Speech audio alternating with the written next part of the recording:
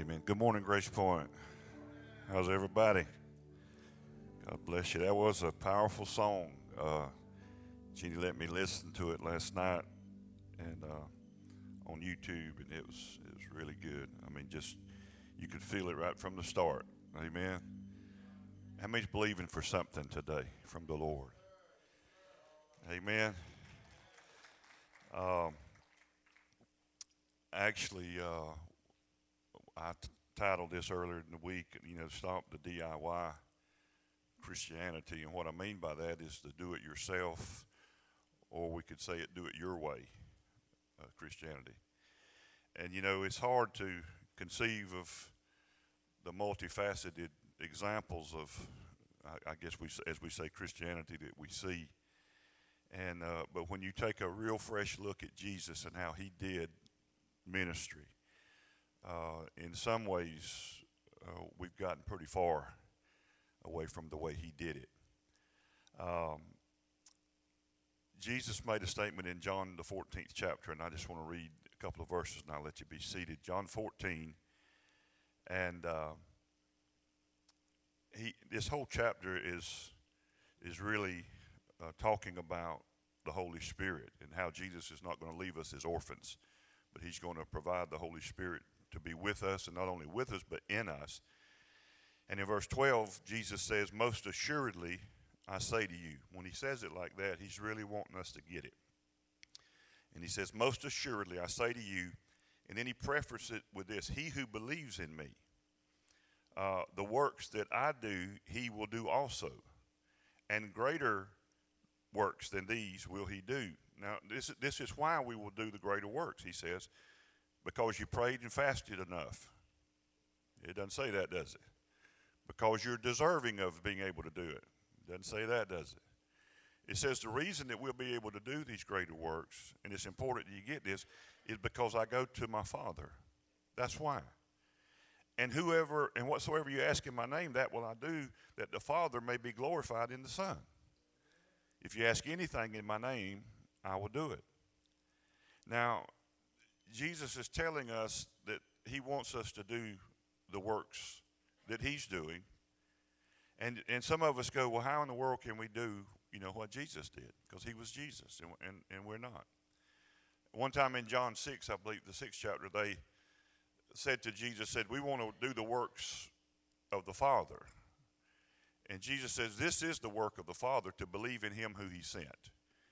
He said, your biggest obstacle to doing the works is just simply believing. That's why Jesus' preference is here. He said that he who believes in me. Jesus didn't say, most assuredly, I say to you, the works that I do, will you do also. That's how most people quote it. That the works that I do, will you. No, Jesus said, he who believes in me. These signs shall follow them that believe. In my name, they shall cast out devils. In my name, they shall heal the sick. Them that believe in me. Now, and it's more than believing that he exists, because the Bible says even the devils believe that God exists, that Jesus exists, and fear and tremble. But it's believing in him. Not believing in his existence, but you're putting your faith in the person of the Lord Jesus. You can be seated. And I say this not to try to impress you or anything, but maybe for a little bit of mercy if it don't go good. What I'm fixing to talk to you about has absolutely nothing to do with the notes that I have on my machine. And that'll be a good sermon. I'll preach it later sometime. But I can still make the title work with what I feel like that God has on my heart. I mentioned to us last Sunday how there's such a desire, particularly in the youth, for a supernatural experience. And you look at the things that draws the attention, and they all have that commonality of that supernatural aspect to it, and it's enticing and drawing. And I told you that we're all hardwired for the supernatural, because we're supernatural. We serve a supernatural God. Now, one of the things that the Apostle Paul talked about, if we're going to do the works of Jesus, Now, I don't, sometimes we just have to be reminded that Jesus said, the works that you see me do, if you believe in me, you'll do those works and greater. And a lot of people debate what he means by greater, but that means more in quantity, and not quality, but more in quantity, because there's so many of us. Jesus was one person, and when he walked the earth, he could only be at one place at one time. And so how in the world can we, the church, begin to move in the works of Jesus if we don't believe in him? Now, the Apostle Paul said in Ephesians 4, in that chapter, it says that when Jesus, before he ascended into heaven, he gave gifts unto men. And he called some to be apostles, prophets, evangelists, pastors, and teachers. There are some people that don't believe that they're still apostles and prophets and stuff. Well, if you've got one, you've got them all five. You can't, God didn't say, so you can't smorgasbord it and pick what your denomination likes or understands. And so we need that five, what we call the fivefold expression of Jesus, the expression of Christ. And no one person, no one people contain that in themselves by themselves.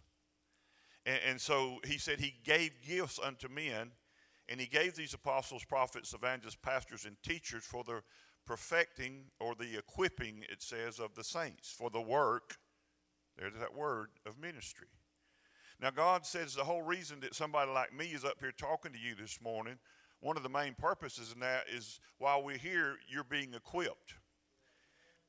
And so the Holy Spirit is using me to equip you to do the work of the ministry on behalf of the Lord, for whom you are an ambassador for Christ.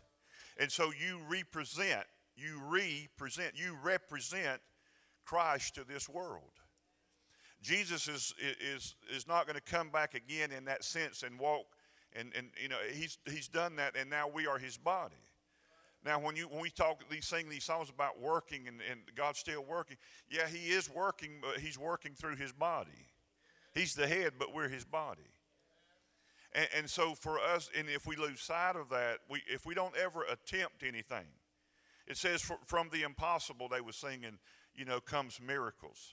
And it does take an impossible situation for it to really be classified as a miracle. A healing is not necessarily a miracle. It could be a miraculous, result. But I'm saying for it to be considered a real miracle, it's got to be something, man, that was impossible without and except for God's intervention.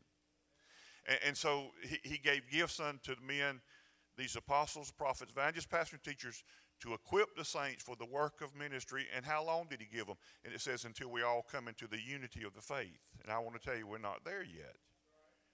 And when he's talking about all, he's talking about his house.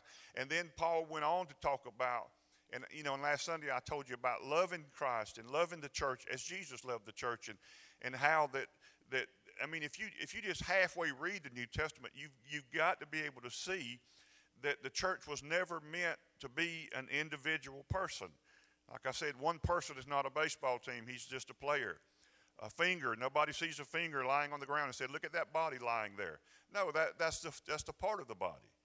And so he gives us all these gifts, what we call ascension gifts, and that in itself teaches us that we're not complete apart from the body. Paul went on to talk about that we are living stones, and we are being fitly framed and built into the house of God.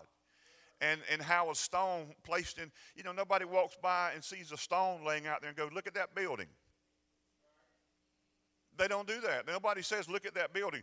But once that stone has been fitly framed and placed into the wall, in the structure, then it becomes part of the building. And then when people pass by, they go, look at that building. And it's made up of those stones. Do you see the analogy that God uses in his word? And if you think about a stone, or some people find it easier to think about a brick, but when it's placed into the wall, you understand that there's two bricks under it holding it up. And then there's a brick on the right side, and there's a brick on the left side that's supporting it as well. And then that brick that's been placed in the wall now finds itself supporting somebody above it. And I'm not really talking about bricks and stones, but I'm talking about us, the living epistles, those that make up the body of Christ. And so we have this sweeping attack, really, of the enemy that's doing his very best to scatter the church to where it is individualistic. It no longer gathers and meets as God's word commands us to do, and that we're and I told you we are sheep. We are herd animals, right? And a sheep by itself is lunch for the wolves. That's what's on the menu. So the only person that gets delight in separating us one from another. That's why Jesus told Peter, he said, don't you understand that Satan has desired to have you that he might sift you as wheat? And so what Jesus was telling those disciples is Satan's strategy, his tactic, is to separate you from me and from one another. And that's when Peter just said, I give up. I've blown it. It's too bad. I'm going back to the fishing business. Well, his disciple buddies loved him too much to let him go by himself. And they said, we go with you. What do you do when somebody quits and says, I'm going fishing? You just go with them. And a wonderful thing happened on that fishing trip. And Peter got it worked out with God, or God got it worked out with Peter, really, is what happened. But you understand that he's given us these gifts. And I want you to think in terms, and in what I do, a lot of the times those gifts that we talk about, they're manifested because we are expecting manifestation. I surely am. I want that. I desire that. And sometimes, in your life, if you're not standing in front of a congregation and preaching with the mic, it doesn't mean that you're less valuable. It just means you have a different task to do than what I do. And I told you, we talked about it some Sundays ago, none of us have a secular job, not as a believer in Christ, because now you've been strategically placed wherever you are and whatever your function. It doesn't matter what you are. I used to get on my wife. She would say, I'm just a housewife. When talking with somebody, you should say, I'm just a housewife. And I said, stop saying that. You say that like that's a demeaning thing. Stop saying that. I mean, the Holy Spirit is called our helper, right? He's helping us. But you got to be doing something for him to help. He's not called the doer. He's called the helper. And listen, I can never get you to even begin to conceive of doing the works of Jesus until you properly believe in Jesus. Now, let me tell you how vast majority of the church sees Jesus. They say, that's Jesus, and he did miracles because he was literally God in the flesh. He was Emmanuel. He was God with us. He was Jesus, and that's why that he was able to do what he was able to do. That's why that he could walk on the water. That's why he could raise the dead. That's why he could heal all these sick people, is because he was Jesus. And I would dare say there's some of you in here, that's what you think. You think that Jesus, when he walked the earth, because he was Jesus, he had super power that you don't have access to as a regular believer. And that you also think that he knew everything when he walked the earth. Now you got to just really get this now, and I know some of you have heard me talk about this before, but I'm wasting my time as a preacher trying to convince you to try to do the works of Jesus if you do not properly see the humanity of Christ. Because I want to make this statement to you. Jesus did not do any miracles, from walking on the water, raising the dead, healing the sick, as Jesus, God. He didn't do any miracle as God. I got 3 amens. Okay, so that means I have work to do this morning. He didn't see, and see that trepidation, that silence that you present me on that statement proves to you that we have been told wrong about that. We believe wrong about it. I remember I had and Pastor Keith would know this, in our church that I founded in Sparks, I had a little boy that got cancer. Awfully long story, real short, ended up dying. But his mother asked me to pray for him to be raised from the dead. Now, the day she asked me that, I hated my job. I mean that. I really hated my job. Because here I'm a preacher, and I've read the book. And Jesus said, cast out devils, heal the sick, raise the dead. And here's a mom who's got a little 6, 7-year-old little boy. His name was Jonah. And she asked me to pray that he'd be raised from the dead. Now, I had only ever had one other person ask me that, and that was the wife of a man who was 33 years old when he died. And I politely refused. I gave a real religious answer, I said, well, I don't want to do anything, like that, because, and I said, that's Lord there, and I wouldn't want to do anything to, bring discredit to his name, and so I didn't do it. I still felt like a bum for not even trying. And she was kind. She said, okay, Pastor. So I preached his funeral. We buried him. Now I got a little kid.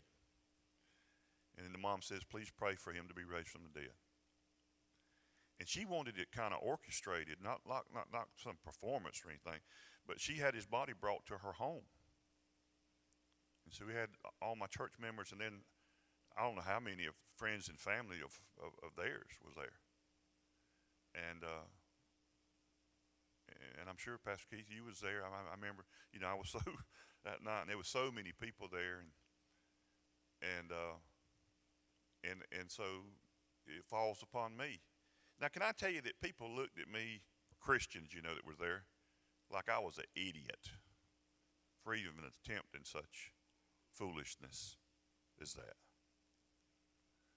But with every ounce of in me and where I was at that place in God, I believe with everything in me that it was possible for that boy to get out that casket. And I did it like Jesus did. I said, well, Jesus, let me see how Jesus did with Lazarus. With a loud voice, he called him by name and said, come forth. So that's what I did. And I said, Jonah, come forth. And I actually opened my eyes in prayer so I could see if he was sitting up. Because I really did believe that.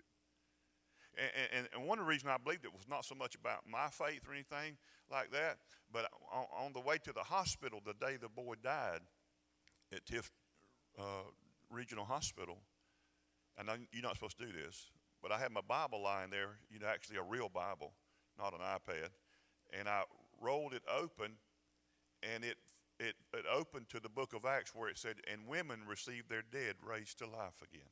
Women. You women are something else now. It didn't say men. It said women received their dead. That's what was going on. And I remember walking into that hospital that day so excited about the possibility if that really happened. I just wonder if a bunch of other people would have you just wonder. And I remember, man, after we did that and people looked and he didn't get up, then here comes, not verbally, not directly to me, but the mockery that went through the community. Can you believe that guy? That guy tried to raise the dead. What an idiot! And it just the attack of that. And I remember going to a feed store in Cook County one morning, and there was a county vehicle there, and they had some prisoners in the vehicle, I guess, doing some kind of work. And they were dressed in, at that time, black and white striped prison clothing. And as I walked by the vehicle, the guy said, hey, ain't you Pastor Dale? And I said, yeah. And he said, man, I want to tell you, man, in the jail, we heard about you trying to raise that kid from the dead. And he said, man, we all started crying. He said, thank you for doing that. A prisoner told me that. Not one church person, not one person, in the church told me that in the community, but that prisoner said, thank you for doing that. In the jail, man, we heard about it. And we want you to know, man, that we appreciate somebody trying to do the works of Jesus. Somebody had said that people were saying, that guy's so stupid, man. Only Jesus can raise the dead. Who does he think he is trying to raise the dead like Jesus did? And that right there, my friend, is why that we are a non-spiritual, supernatural people as a whole. That's why my grandbabies that just rolled out of here for the second time. That's why that Jill, can't you do something with your grandkids? But they are just mesmerized by Harry Potter and that whole deal. And not just them, the whole world is. And it ain't slowed up yet. Why do you think that's so attractive? Because it's supernatural. There's stuff beyond the normal. And that generation, they are so hungry for that. They're so hungry for it. They just want, supernatural, something beyond this existence in life, as normal as it is. And I want to tell you that that's really available to us. In most of my life, I feel like I've, just blurbs and blips on the radar screen of the supernatural. And I'd like to lock in there on it a little bit stronger.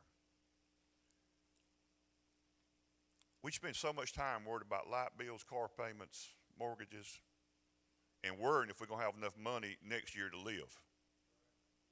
And that's really what consumes most of us, is we are so caught up and grounded in this world system.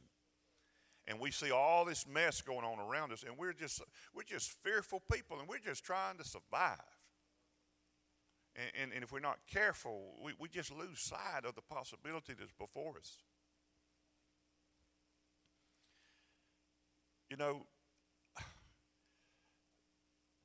The Bible talks about all these gifts of the Holy Spirit in 1 Corinthians 12. It names 9 there. 9 gifts of the Spirit. And listen to me, guys. They are gifts. And they're not achieved, but they're received. They're not earned. They're not deserved. They're called gifts, not paychecks. You didn't fast and pray enough, and now God says, I'll give you one of my gifts now because I think you're worthy. That's religion does that to you. And they're gifts of the Holy Spirit. And one of the primary things I remember, God, and the Bible says that, 1 Corinthians 14:1, earnestly desire, brothers, desire spiritual gifts. And then he says, especially that you might prophesy. Now, the reason God really emphasizes prophecy is because he says that he who prophesies is not speaking to God, but he's speaking to men. And he speaks to men for their edification, means to build them up, speaks to their comfort. And so, and their encouragement and their comforting and to lift them up and to exhort them. So that's primarily what prophecy does. It encourages you, it builds you up, and if needed, it comforts you. Now, I've always said there's not a Sunday that goes by that this room is not filled with people that need to be built up, because what's happened? This world's torn you down. It might be the world, family, friends, or company, but this world has the tenacity sometimes to tear you down as a person and try to bring you down to the identity of a mere. See, I told you last Sunday, Paul rebuked the Corinthian church, although they were extremely carnal, but he said, you're behaving like you're just mere men. You're acting like you're just a normal human being, and Paul rebuked them for that. He said, you're not a mere man anymore. You are supernatural. You have an eternal spirit that has a soul that's wrapped in a body. And he said, stop behaving, stop arguing, and stop fighting like and like you're just a mere man. You're not that. And it all goes back to identity. But most of the time, I tell you, I've spent most of my Christian life thinking I'm just a mere man. I would say that. I'm just a man. I'm just a, it'd be like my wife said, I'm just a housewife. Man, what a great blessing. Can you imagine Mary saying, I'm just a housewife. I'm just looking after God here. I mean, and you got to see, for you to properly perceive, people be rebuking me for trying to do what I'm trying to say. The works that I do shall you do. Now, I've known people, even some personally, that they say they've raised the dead. See, the only part about raising the dead is that means somebody got to die. And it's hard to find a volunteer for that.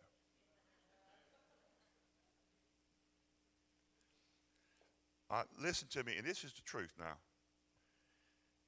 If you're going to do the works of Jesus, you got to do it like Jesus did. Now, I've told you this, and I'll do this quick, but from the time Jesus was born until he was 30 years old, he did no miracles. Not one. None. Why? He couldn't. Why couldn't he? Because he hadn't been endued with that power that you and I have available to us, the Holy Spirit. Now, that happened at his baptism. Now, I don't say that to say he wasn't God. He was God in the flesh. That's why he was worshiped, even as a baby. But what I'm telling you is that Jesus said of his own self, I can do not anything except by the Father. Now, there was two distinct characteristics that gave Jesus the ability to do what he did. Number one, he was without sin.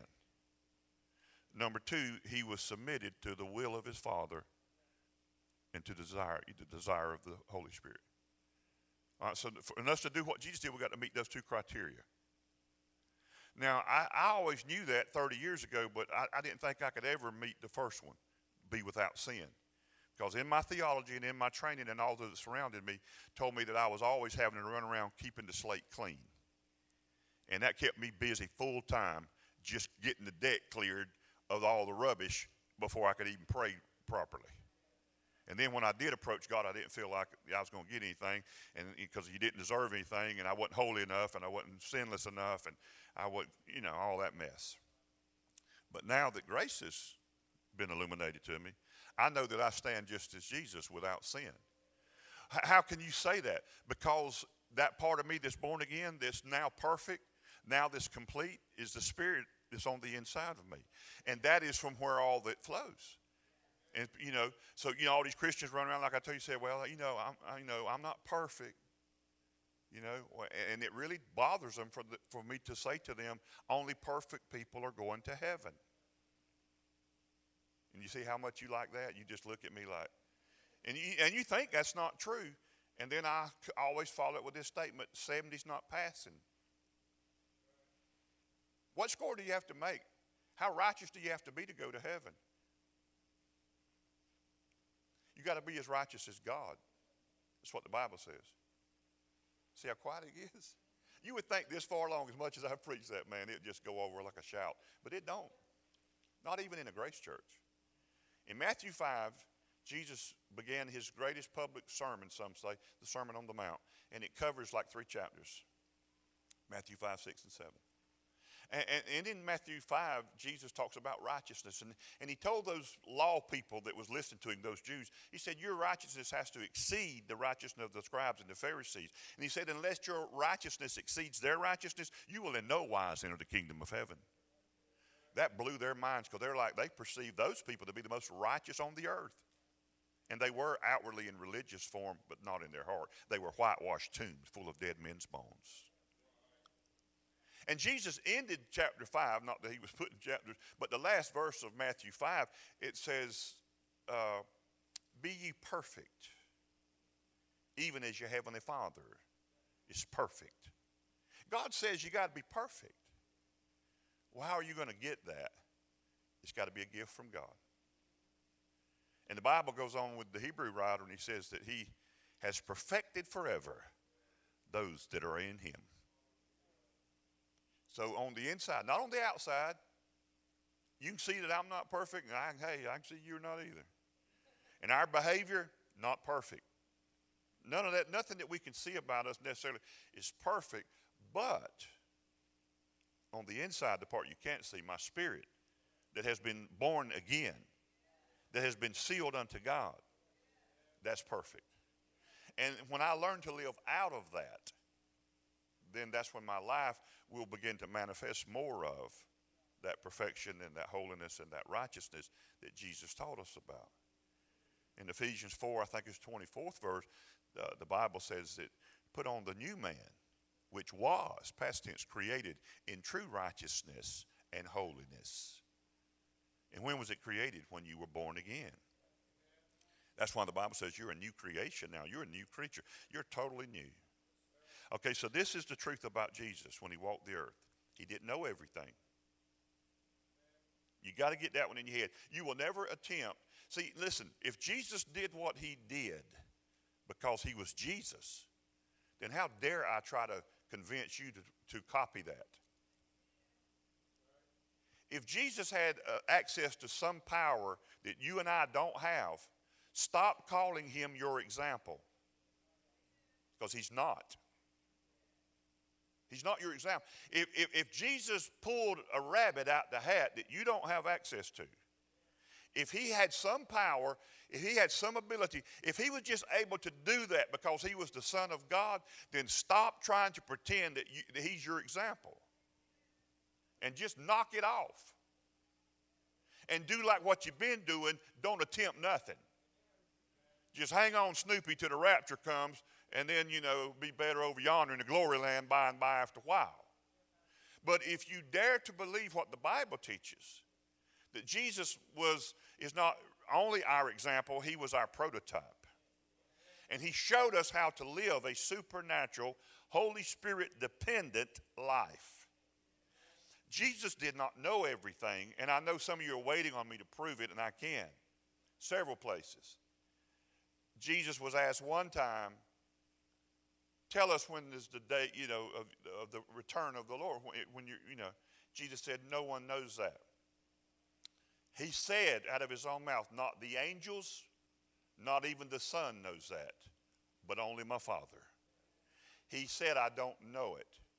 Second proof scripture is the Bible said when he was 12, he grew in wisdom and in stature and favor with God and man. How do you grow in wisdom if you already know everything? You can't. You think God's growing in wisdom? No, God is wisdom. So Jesus grew in wisdom. Why? Because he even though he was always God, but he did not avail himself of his divine attributes. He was a man. He was not a man pretending to be a man. He was a real flesh and blood man. He was a man dependent upon. If Jesus didn't obtain the victory that he obtained, we're all still lost. If he came in a suit that's not a man's suit, if he wasn't real, authentic human being flesh, then he could not save us. Jesus arrived through the womb of a woman just like you did. He was not pretending to be a man. He was a real man. And so therefore, being a real man, he had to grow. He had to go to the bathroom. He got tired physically. He got thirsty, woman at the well. He got hungry. He was a real man. And he had to be convinced by the same Holy Spirit of his calling. Now, I'm sure his parents helped out and says, now we want to tell you about how you got here. It's a pretty cool story. And they told him about his birth. And they told him about all the things that surrounded his birth and his early years. And Herod was trying to kill you, and he was killing babies. And Gabriel, the angel that visited me and told me I was pregnant. And then later that same angel had to visit your daddy and tell him I wasn't lying because he was fixing to divorce me. Because he thought I had stepped out on him and had relations with another man and got pregnant with you. And that's why they all kind of mock you around here and call you the only begotten, because they think that I got pregnant. And God's never cleared up that stigma for them, but me and your daddy know the truth. You were born of the Holy Spirit, conceived of the Holy Spirit. And so that same Gabriel that visited me privately, then later had to come visit your daddy. That same angel visited your daddy in a night dream and told him to take us when you was just a little 2-3-year-old toddler and flee to Egypt until Herod was dead. Why didn't God kill him? Because God's not a killer, regardless of what you've heard. And then when Herod died, that same angel said, now you can go back to Israel because he who sought the child's life is dead. And they went back and they lived in Nazareth. And that way, because the prophets had prophesied he'd be called a Nazarene. But the same prophets had also prophesied, out of Egypt shall I call my son. So he did come out of Egypt, but he wasn't born there. Sorry, Palestinians, he was a Jew. He was a Jew. And he lived his life, and sometime between 12 years of age, and I told you 30, his daddy that wasn't really his daddy by, you'd understand biologically, but his daddy, Joseph, Mary's husband, who I'm sure Jesus loved with all his heart. Sometime between 12 years of age and 30, Jesus' daddy, Joseph, died. And the Bible's silent on how he died. You would think it would say something about that. but it doesn't. We just know that he died. Now, wouldn't you think that if Jesus had any kind of power to do any kind of miracle, wouldn't you think that'd be the time to whoop one out? When you're just between 12 and 30 and your mom's crying and all your half-brothers and sisters are weeping and you're burying your dad, wouldn't it be cool then to raise the dead? I mean, if you've got that ability, why not whoop it out now? Show us what you got. Because the Bible said that Jesus' brothers and sisters didn't believe none of his stuff. They didn't believe he's no Messiah. They didn't believe in none of it. In fact, one time they got their mama all riled up. Jesus was in there preaching and teaching, and the place was all filled, and they couldn't even get in there to him. And the Bible said that they were coming to take him by force because they thought he was losing it. This dude's thinking he's like the Messiah or something. And they even got his mama caught up in it. Can you imagine? Am I telling the truth? Have y'all read the book? Only after Jesus' resurrection did his brothers and sisters, half-brothers and sisters, actually start believing in him. James became one of the apostles. he became a believing believer. Yeah. And so Jesus buries his dad, and now the Bible changes vernacular, and he's no longer called the carpenter's son. Jesus himself now is called the carpenter. Because he is the oldest, therefore he takes over his father's business so the family can keep eating and living and doing their life. And now when he's 30, he comes to the place of being obedient to the Holy Spirit, and he goes to a baptism service where this wild leather belt wearing, hair suit wearing, locust shrimp eating, tree hugging looking wild man called John the Baptist is holding church out in the wilderness. He didn't read the book on how to plan a successful church. So he's out in the wilderness holding church, and Jesus goes to the baptism service. Now, John the Baptist is actually Jesus' first cousin. And John had been told by God that he would recognize the Messiah when he saw him. And he had gave him certain attributes to look for. And so John's out baptizing, and as Jesus comes down, gets closer, John is signaled by God that that's your first cousin is the Messiah. And John points his finger and with a loud voice says, "The Lamb of God, behold the Lamb of God that taketh away the sin of the world." And John was absolutely convinced and sure that that's who he was. And so Jesus steps into the water at that public declaration of who he was, and they're standing in the Jordan River face to face, and John looks in the eyes of God and says, "I need to be baptized of you instead of me baptizing you." And Jesus said, "Suffer it to be so that all righteousness might be fulfilled. And go ahead and baptize me, cuz." And when he baptized Jesus, the Bible said the heavens were ripped open, and the Holy Spirit descended in a bodily form as a dove, and it remained upon Jesus, and a voice was heard from heaven that spoke in the language that they all understood and said, "This is my beloved Son, in whom I am well pleased." And God gave witness that this is my Son. The Holy Spirit gave witness that this is my Son. And the man of God, John the Baptist, gave witness that this is the Son of God. And so was fulfilled the scripture, by the mouth of 2 or 3 witnesses, every word shall be established. This is my Son. That's what God said. And then he's led of the Spirit into the wilderness, there to be tempted and tested of the devil for 40 days and 40 nights, and yet he did not fail. And the Bible says that he returned from the wilderness in the power of the Holy Spirit. And the first thing that he did is he walked into the synagogue as his custom was. He was known and recognized by the rabbis and the teachers. And so when they saw Jesus come in, they loved Jesus. They didn't everybody grow up hating him. They loved him. And the leader of the synagogue, because see, Jesus couldn't be in the ministry. He didn't have the proper papers or the proper birth. So he was not even a candidate to be in the ministry, because Jesus was born of the wrong tribe. And if you don't think God was trying to say, "I'm trying to change things," God was changing things. And God says that, Jesus was born of the tribe of Judah.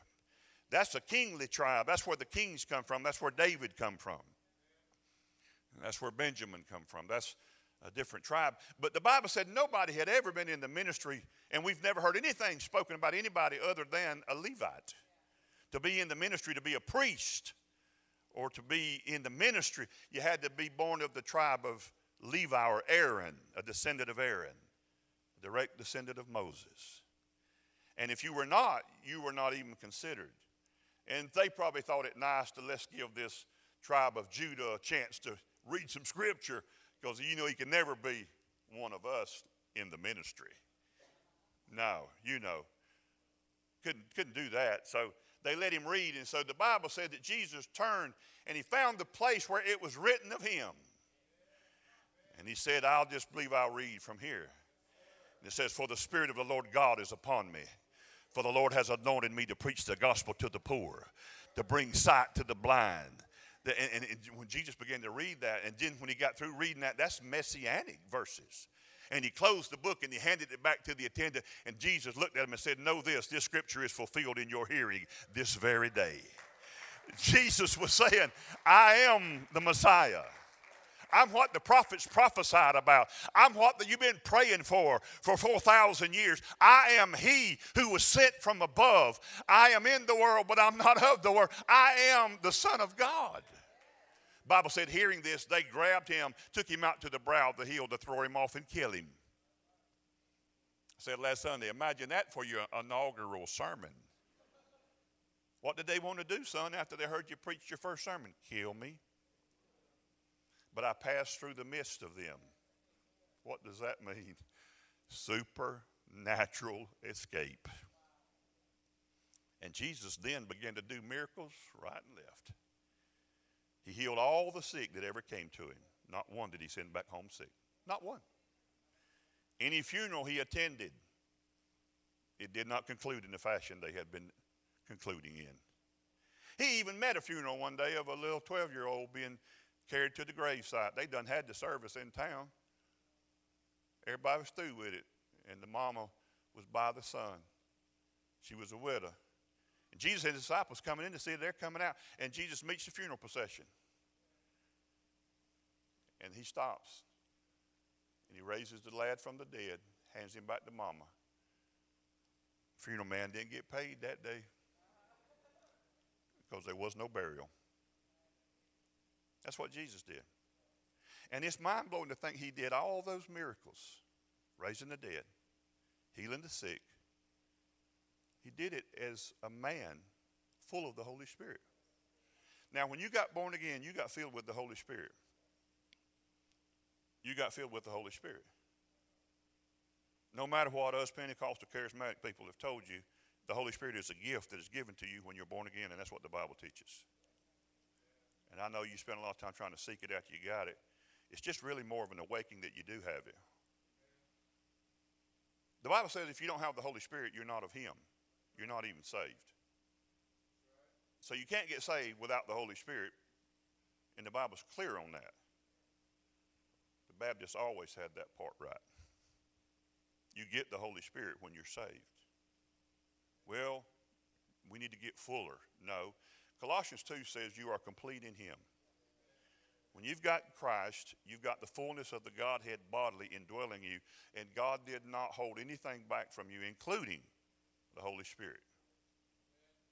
It's just up to you to awaken to the fact, and sometimes that's all it takes is somebody, an apostle or prophet, somebody just to lay hands on you and just want you to walk in the fullness that you have. Well, do I have to speak in tongues? No, you don't have to, but you get to. You don't have to eat either, but I mean, it's good. It's just up to you, though. You can starve or eat, but I'd suggest eating. So I get to speak in tongues. Now, I don't do it publicly, hardly ever. Because the Bible says when a man speaks in tongues, he's not speaking to men, but to God. And he's praying in the Spirit, building up his most holy faith. And it's kind of like going to the gym. You just do that kind of privately. And so I pray in the Spirit. Pray in the Spirit. Building up my most holy faith. Do you know what you're saying? Most of the time, no. But if you ain't got enough faith to even believe what the Word says, that's why you're building up your most holy faith, because for the Spirit prayeth. But the Spirit prayeth the will of the Father. I always don't know the will of the Father. I think I know what I want him to do, but that might not be his will. Now, I never question God's will about healing the sick and doing all those things, because it's always his will. This is what I got to get you to see. Jesus, and embrace his humanity. Jesus, his favorite expression of himself was the Son of Man. That's the phrase that he used referring to himself more than any other phrase.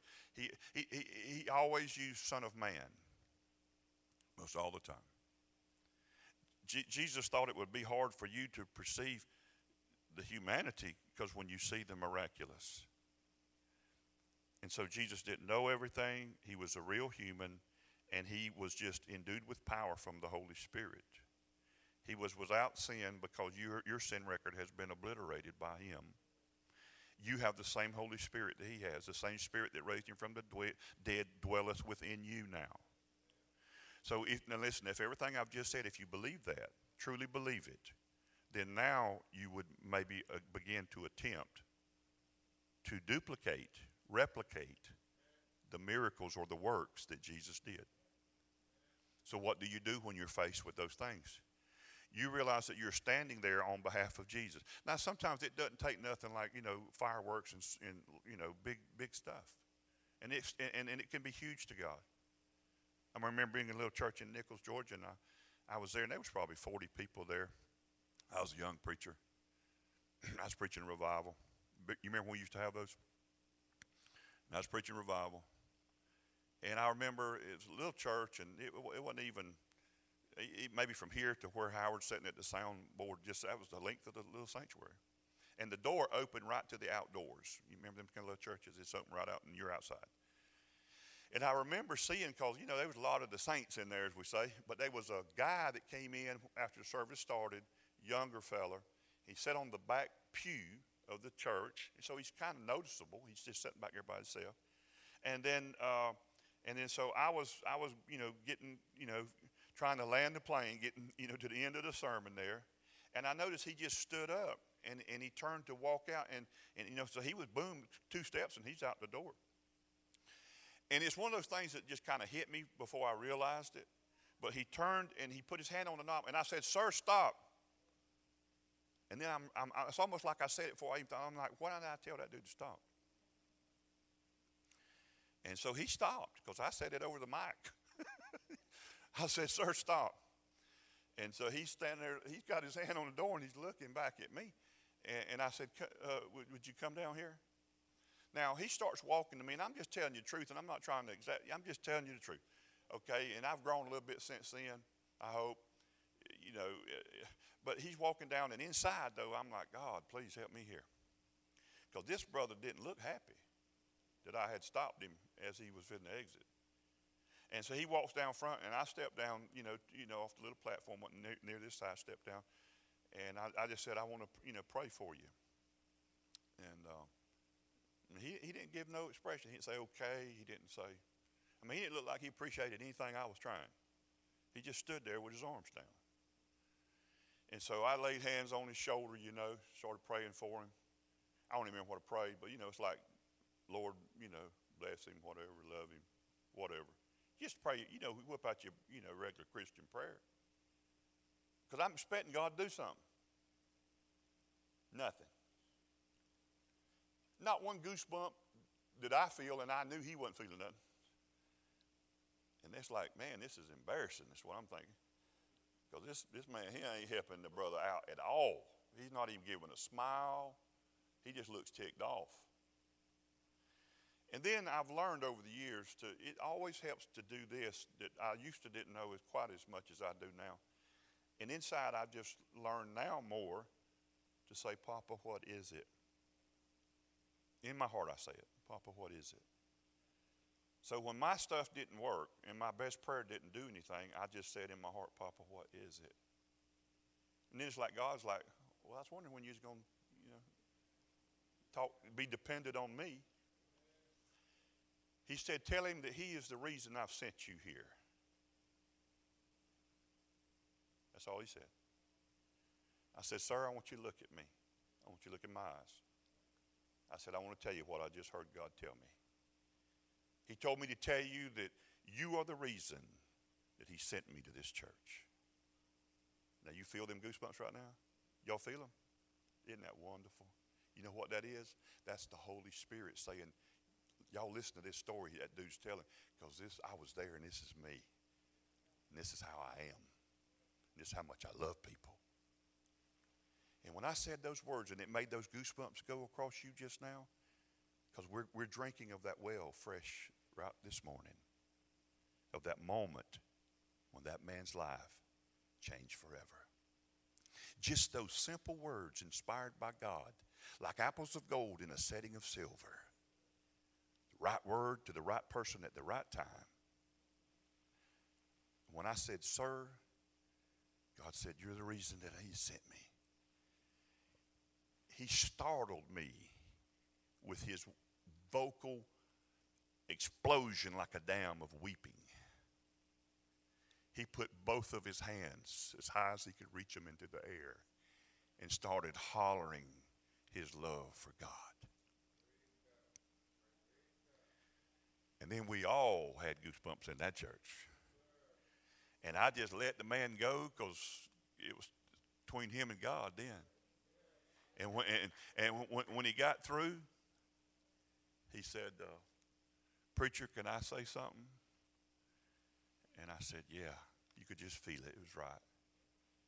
He said, these people in here probably don't, none of them even know me. He said, I'm a drug addict. Yeah, I'm hooked on this and that. He named several drugs.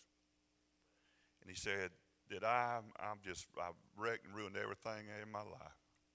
He said, and I saw they had a sign out here side the road right here talking about revival. And I said, God, if you are real and you exist and you even know I'm alive, I'm going to walk in this church. I ain't never been in here before and these people don't know me. But you better show that you know who I am if you care about me at all, because after tonight I'm ending it. And he had listened to me preach and apparently was unimpressed. And was going to leave.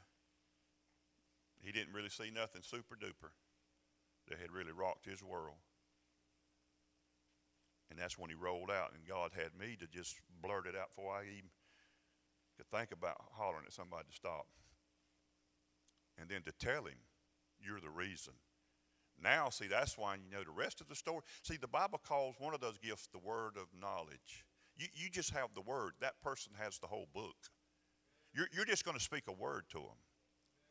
I want to tell y'all that I became to know that man very well. And I had preached at that church before. It was a young pastor that was pastoring it. And that guy, he just loved, I just can't put words into how much he loved God from that day forward. And I would see the pastor at denominational things, or I run into him one time in Douglas at a restaurant. The pastor told me several times, he said, and everywhere I'd see the pastor, there that guy would be. He said, this is my right-hand man right here. This is my buddy. He said, after he got saved that night when you came, he said he would just come and hang out at the church. And he said, I would say to him, well, what are you doing? He said, I just want to do something down here. I want to rake the yard, sweep the floors. I just want to be here on the property. And pastor said, well, I can't pay you, you know. And he said, I ain't want no pay. I just want to come hang out here. And so the pastor said, well, I got to go to town and visit somebody. He said, can I ride with you, pastor? And then after a while, they actually kind of put him on the ministry there with him. And I'd see him, and he would always just have the biggest smile. And he just loved God. And for years, I followed that man out of one little simple phrase. You're the reason that God sent me. See, you could tell somebody that standing in line at Walmart.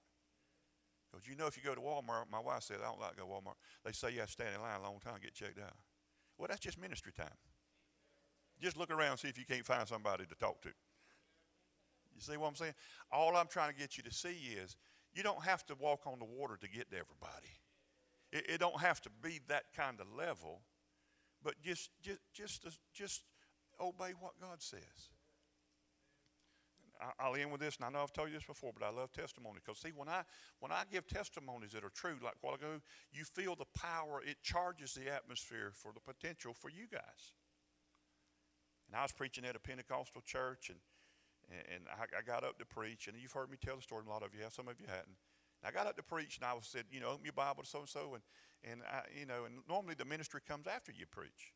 But as soon as I looked out, I was just to read my text and preach my sermon, and I saw this woman sitting on the end of the pew on the center aisle about halfway, and she was sitting by herself or whatever, just a younger lady, looked like maybe in her 30s or something.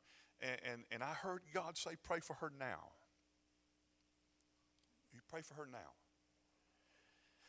So I said, okay. In my heart, I said, ma'am, she ain't expecting me to, and she's like, I said, yes, ma'am, that's you. I said, would you mind if you would come up here and let me pray for you before I preach tonight?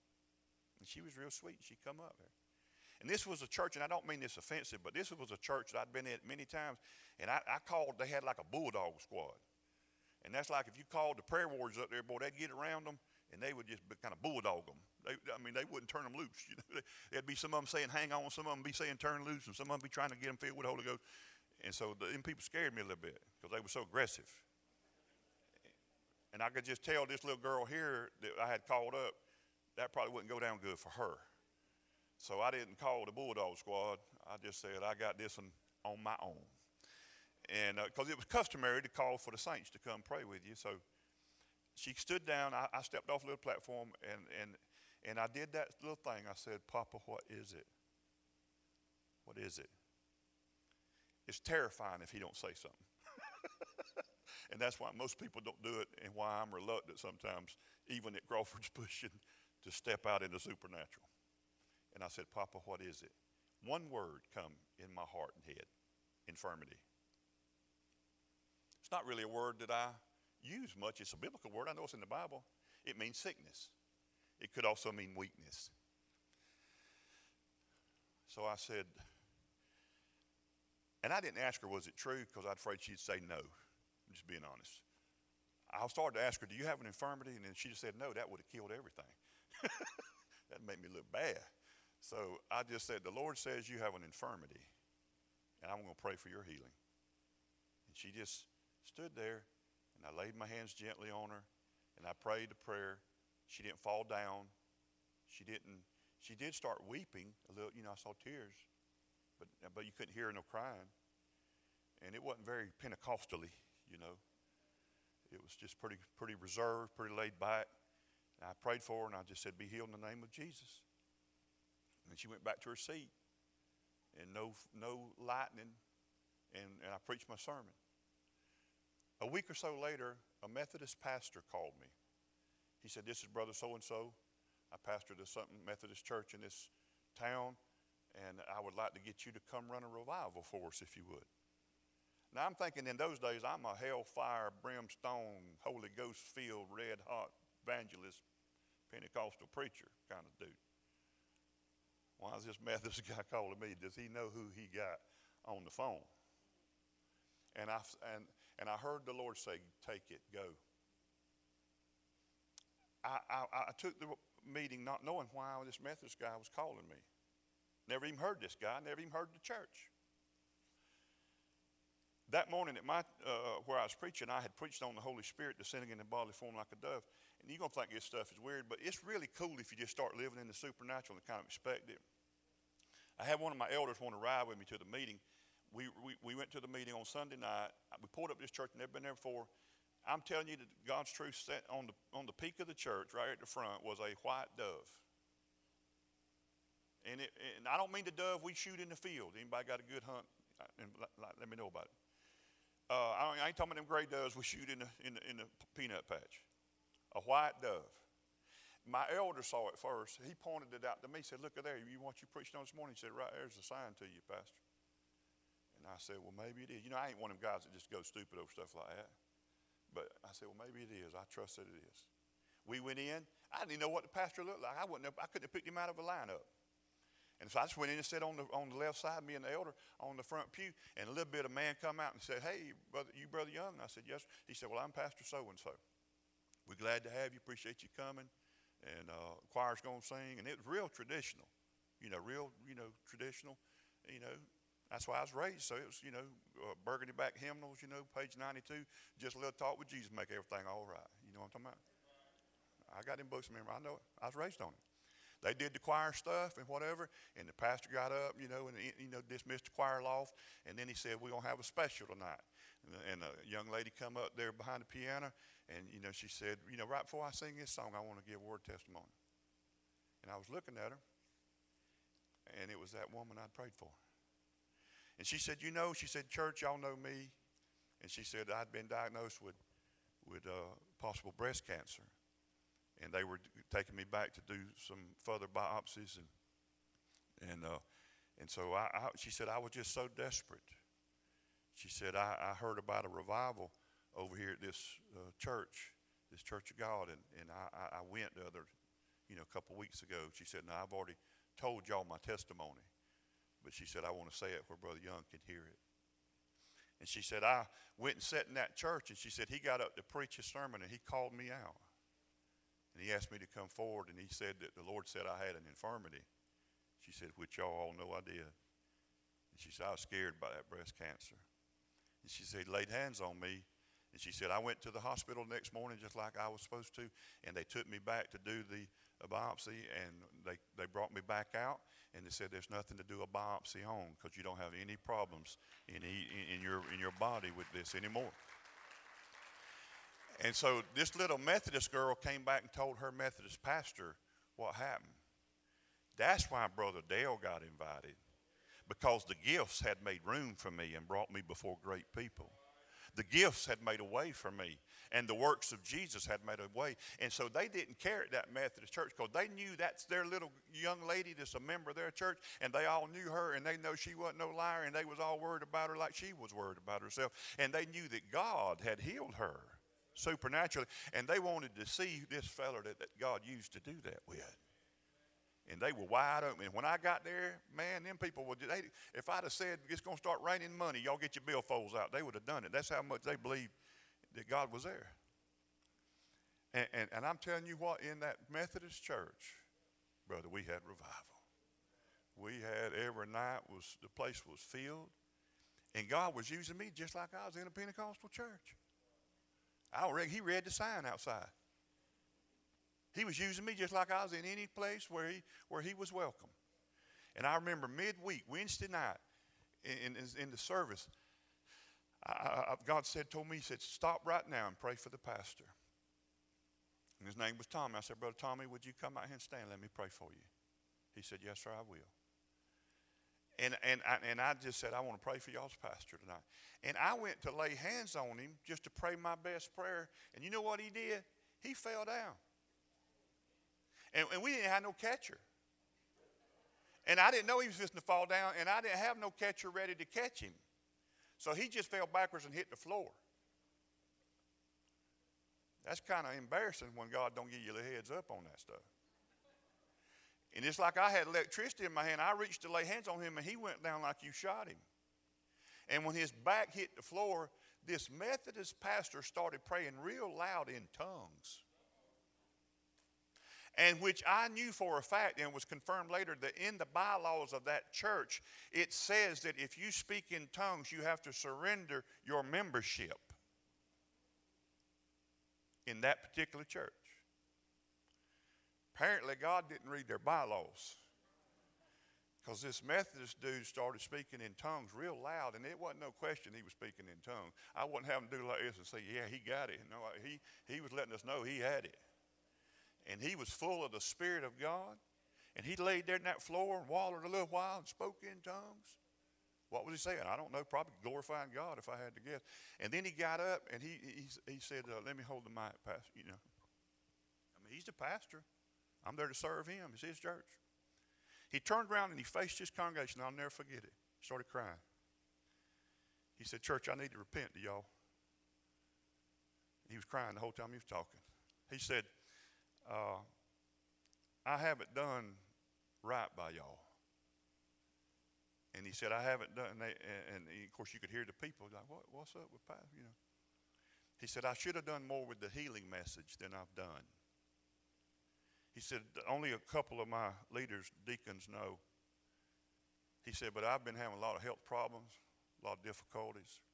And he said, you know, y'all know I still work a full-time job, and I got this, but my doctors told me I got to quit the church or my job, one or the other, because it's killing me. And the stress, and just got all kind of health issues going on. And he said, I don't want to give up my church. But he said, I got to work too. He said, but I believe tonight that God healed me when he called and laid hands on me and prayed for me, just like our little sister got healed of the breast cancer. And he said, I'm telling you, and he made a declaration that he wasn't quitting neither one of them. And he was going to stand there. And I tell you, when he started doing that, without anybody asking for anything, then all of a sudden the members just started getting up, because he was crying and talking. They started getting up and coming up there and hugging him while he was, you know, standing up front. His members. Man, they loved that dude. And they just started hugging him, and that ended the service. I mean, I was sitting on the platform, and I was watching God, and the whole church, all of them come up there, and they was all taking turns hugging their pastor and just praying for him and just affirming his, you know, their love for him. And I remember sitting up there, just sitting on the stage, you know, watching this, and I thought, this is the coolest thing I ever saw. I mean, this is how church is supposed to go here, man. This is just God being God, doing what God does. And I loved it. And we had a wonderful, wonderful revival that week. And just over, and I didn't even know how I got there until I saw that little gal. But it was just a simple act of obedience. And saying, and all I felt was pray for her. I didn't have a clue what she was coming down the aisle for. It could have just been to speak a word of comfort. It could have been something to say, like I had a lady in Alma one night. I had a lady in Alma that God did the same way. And I remember, Jill knows who I'm going to tell the story, but this older lady, you know, she was past retired, 70, 80 years old, you know, old like me. And she came forward, and I remember when she got down there, the Lord, you know, I said, Papa, what is it? He said, tell her that I love her. I remember thinking, you got to be kidding me. I tell everybody that. He said, tell her that I love her. I said, ma'am, the Lord told me to tell you that he loves you. Man, Jill was right there with me. She started crying and weeping. She gave her testimony that night that she had a bottle of pills sitting on her nightstand. She was going to give one more chance for God to show her that he loved her. She didn't feel like none of her kids loved her. None of her family loved her. She felt like she was all alone. And she just let it get the best of her. And that wasn't even her church. She slipped into my meeting. And God told her publicly, daughter, the words that she needed to hear was, God said to tell you that he loves you. That's all it took for that woman. You know, that woman followed me everywhere I'd go in that whole east part of Georgia, didn't she? I'd look out in my meeting. I'd be preaching in Douglas. There she sat, and she'd be back there. She'd be waving like, I'm here, Pastor Dale. And then I'd go over, and I'd be preaching over in Alma. I'd be preaching in Baxley. And I'd be preaching over in these towns. And I'd look out there. She'd always wait. She always loved me from that point forward. Because, see, it wasn't me. But I just happened to be a vessel that the Lord used to touch her. I want to tell you something today. God loves you. I want to tell you something. You're the reason he sent me here to Grace Point Church and to this Sunday morning.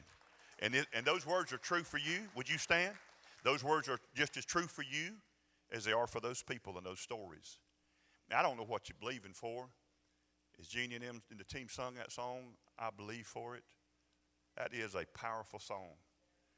I believe there's more gravy left in that song. We just need to ring it out more next time. You know what I'm saying? That's a powerful words. Because we're living now where, man, if we ever needed to believe God, we need to believe him now. What are you believing God for?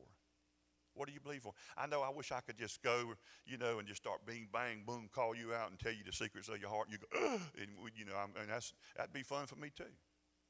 And God's capable of doing that. And there ain't a Sunday that I ever come to this pulpit that I don't pray for that. I hope you know that. I lay on my face just like I did this morning. And I say, God, I believe in the gifts of the Holy Spirit. I pray if there's somebody there that's You can see their hearts, God, that it's just desperate for them. They need that today. Please illuminate them to me. And I'll do my best to be an instrument of your grace to them. I love that. But what I'm asking you is for an army of people that will say, Jesus, the works that you do, we can do those works, not because we deserve it or we've prayed, but because you went to the Father. And I believe you went to the Father, and when you did, you gave gifts unto men, and you gave me the Holy Spirit when I got born again. And the same Spirit that you had and that you performed all those miraculous things with, that's the same Spirit that I have on the inside of me. And you have removed my sin debt, and you have removed the sin thing, and I stand just like your Son stood, sinless before you, full of the Holy Spirit. And then all we have to do is to train ourselves a little bit to just listen. But if you don't ever say, Papa, what is it? Guess what? You don't give him an opportunity. Now, you might say, Papa, what is it? And you don't hear nothing. Then you know what you do then? You do what you think Jesus would do if he was standing there. You know what I say I call it? If I don't hear nothing, I'm going to pray my best prayer. A lot of times I'll just start praying for someone, and I find myself praying prophetically. And I realize I'm praying the secrets of their hearts, and then they catch on too. And it just started with the act of faith of me beginning to pray for the person. And I hear myself praying in the Spirit. Not praying in tongues, but I mean praying with spiritual intelligence of what that is, the Holy Spirit zeroing in on what their burden is. And he's speaking comfort to them. Now I'm telling you, whether God ever does anything like that or not, I mean, he has done it and he will do it, and he does it through his word. He does it by his Spirit. And I'm asking you today, do you want to do the works of Jesus? Do you really believe that he that believeth in me, the works that I do shall you do also? And greater than these shall you do. You know why it's greater? Because there's so many more of you. That's why it's greater. You don't have to think you want to outdo Jesus. You ain't going to outdo Jesus, neither am I. But you can do the works that he did. You can speak a word of comfort. You can speak healing. You can speak the word of God to them. You can speak supernatural things that you don't even know. Say, well, I don't know. I just keep feeling it. Just say it might be one word. It might be one word. You might say the one word and get another word. Just obey God. Anybody like to live like that? That's pretty cool, isn't it? Amen.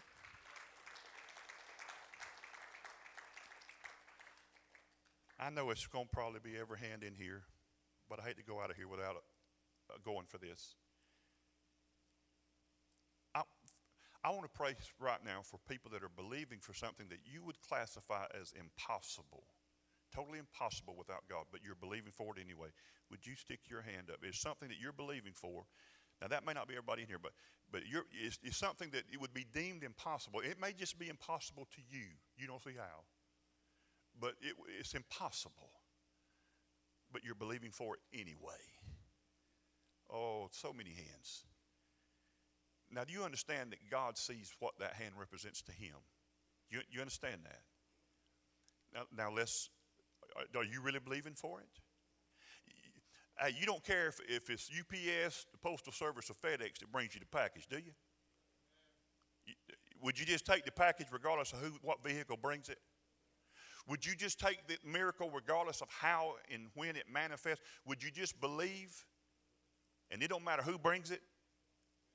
Would you accept a miracle from a Baptist brother? How about from a Methodist? Would you take one from a Methodist? How about from a Pentecostal or a charismatic? How about from just a heathen that's going to deliver it for you? Would you receive it from them? You understand what? I'm telling you, stop with all the pre-notions. God, in the name of Jesus, you see every hand. And you see the impossibility that they feel this situation is without the Spirit of God bringing about this miracle, this that they're believing you for. So in the mighty name of Jesus, as I have given witness and word, and you have affirmed it by your manifested presence, that what I have said to these people is true. That you send people for the very reason that those people are desperate for. That you love people regardless of what the enemy tries to say. So I pray in the name of Jesus, by the power of the Holy Spirit of God, for these miracles to happen now in their lives. For that they're believing for to be manifested and experienced and enjoyed and received. In Jesus' name. Now thank him for it. They sung and said, it's done.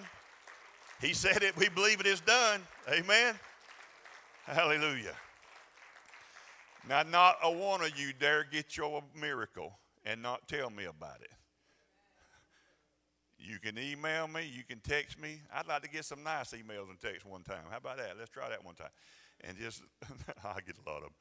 But just tell us about it. We want to hear about what God's doing and the miracles that he does in your life. Amen? All right. Go and enjoy your Sunday. We love you. God bless you.